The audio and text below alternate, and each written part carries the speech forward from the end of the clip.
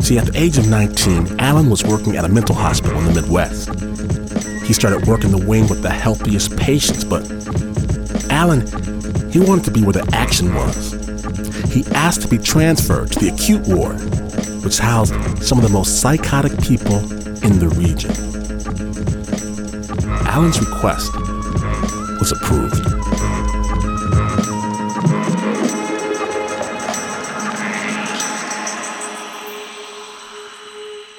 We had a signal that would be piped throughout the building if somebody became violent or suicidal or whatever.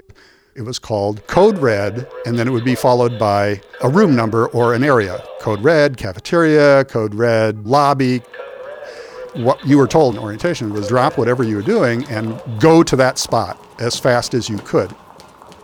You really developed situational awareness. You always knew who was behind you and what patients were where and where your friend was. When you went into rooms, you were aware where was the space that somebody could be hiding with anything to club you over the head when you walked in. It was very common for patients to barricade themselves in a room, pick up a chair, and start smashing at the windows. We had ways to get into the room, almost tactical squad-like, and overcome this person. What an excellent day for an exorcism. It was around I don't remember, when did the movie Exorcist come out? It was in the early 70s. There was just this spate of admissions of people who were convinced that they were possessed by the devil. You know, that they were Linda Blair. They were now possessed. And it was like, God damn that movie. When will that movie be out of the theaters? They were almost always young people. And they were going to a late night showing of The Exorcist. And they all dropped acid. It was like, okay, how stupid do you have to be that you would do acid and go see The Exorcist? If somebody came in and thought they were possessed, they got stronger.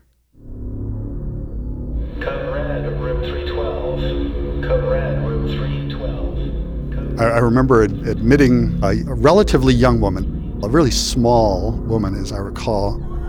It was just a titanic battle. Eyes just wild, cursing in tongues, projectile vomiting, sores that would appear almost before your eyes. We had leather straps and locks. They would attach to the metal bed frame. One would be on the wrist, one on the arm, chest restraints just above the elbow, ankles just above the knee. And these are big, thick buckles and locks. We stepped back, sort of in relief of just, oh, thank God, the hard part is done here. The person was, of course, continuing to thrash and speak in tongues.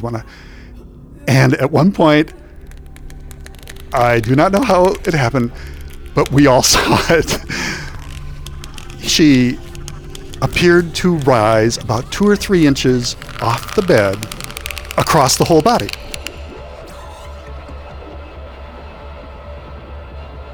I remember looking at the psychic next to me. We both just go,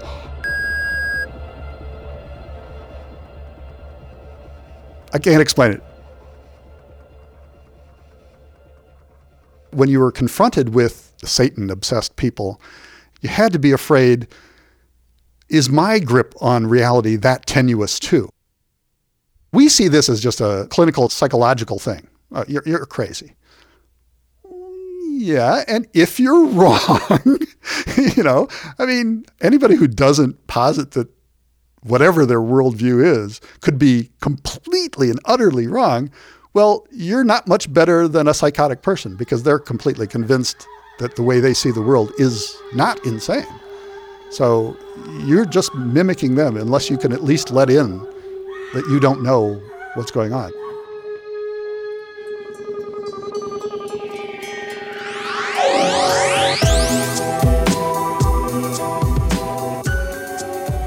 Thank you very much, Alan, for scaring the bejesus out of me.